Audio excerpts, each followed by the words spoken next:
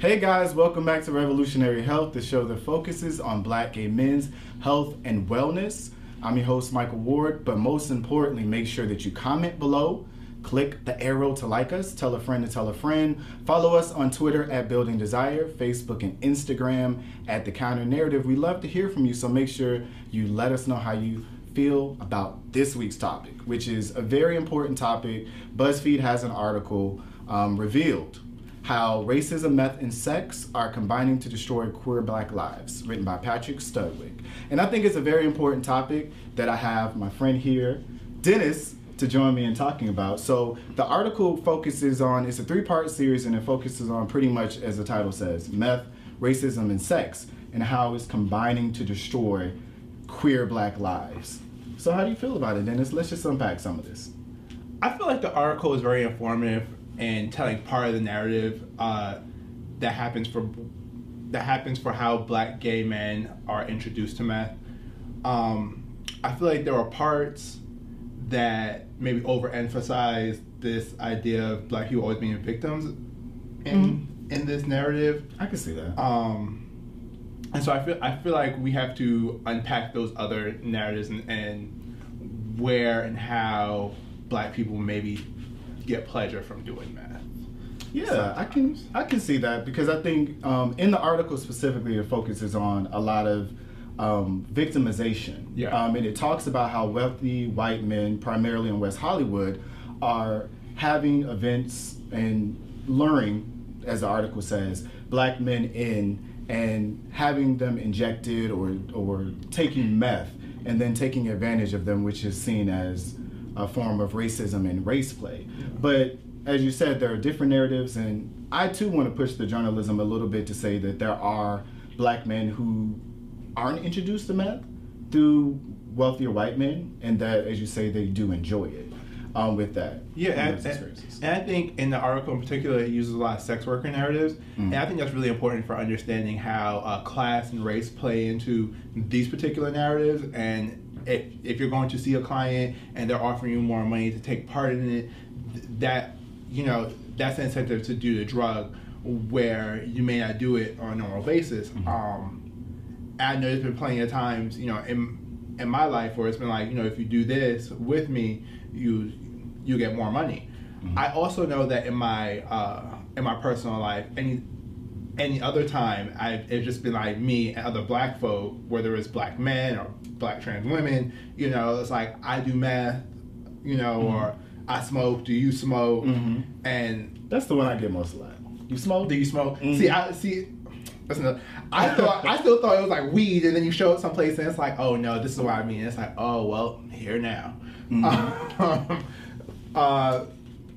So I think we have to have a conversation around meth that doesn't center on white people and always position Black people as not having agency. And I think they do that in multiple ways in this article, because I think there is a way in which we can talk about the way meth allows for people to take part in these other types of sexual pleasures like race play, and how that. So in the article, one thing that concerned me in the article is that they use race play and then racialized sexual violence interchangeably. We'll unpack that a little bit for the people who may not know. Yeah, so race play is when people, so you use like these racist tropes, these racist rhetoric, or relics that represent the state, so like maybe like a cop uniform and stuff like that, and you use it as a source of pleasure. So like if it's like a white man and a Black man, maybe I'm calling you nigger, and that for you is then for the Black person is then a source of pleasure for you, and that sounds taboo and perverse for a lot of people. But it I hate to say sex positivity, because when people say sex positivity, they don't actually mean anything positive there. So that's true.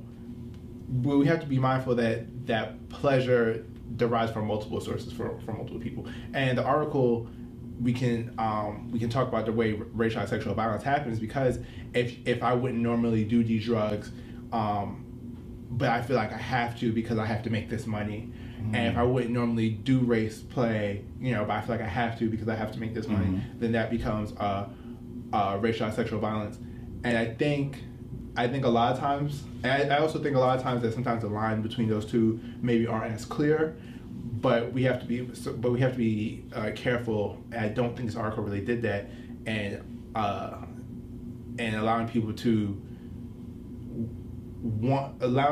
to take pleasure in doing meth and then doing race play, and at the same time saying these are the way in which certain people are more vulnerable to addiction, to not being able to get treatment, and to outright racist. Yeah, I think it did a good job of really spotlighting chemsex, which we talked about is mainly used in UK, which is chemical sex or having sex under the influence of maybe a drug, something like that, which how is affecting me in my personal life and affecting the community as far as like living here. Of what I've seen is a lot more just, do you party, like you say, do you smoke, tea, some of the things like in Jack profiles and other stuff like that I've seen and come across or people have introduced to me. But I like how the article did go in and unpacked some of that trauma, some of the loneliness was the big thing that really, really touched me, because a lot of the article talks about self-medication and how we really sometimes can find ourselves in these vulnerable positions because we haven't unpacked those trauma, and even trying to get recovery and seeking help and harm reduction and a lot of those things. I thought that was an interesting takeaway to really center the people who do meth for pleasure of just doing it in a responsible, safer way to do it. Yeah, like if you're a type of person who maybe does meth or meth with a combination of other things, once a month, and that's your that's what you do with your recreational time. I'm not about to sit here and be like, don't do that.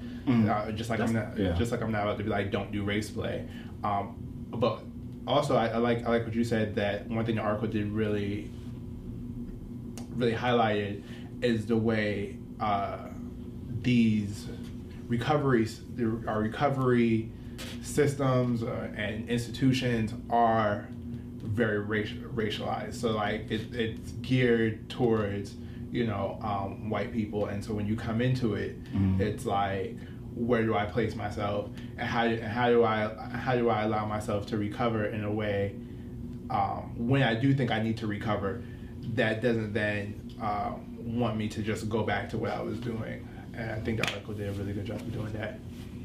Yeah. Well, I definitely thank you for joining us this week as we unpack the article by BuzzFeed. Patrick Studwick revealed how racism, meth, and sex are combining to destroy queer Black lives. So let us know how you're feeling about that. So make sure you comment, like, subscribe, and follow. As always, thank you for joining me here on Revolutionary Health. As well, we do have a webinar that discusses harm reduction as well with meth. So make sure you check that out as well. Thank you again, and we'll see you next week.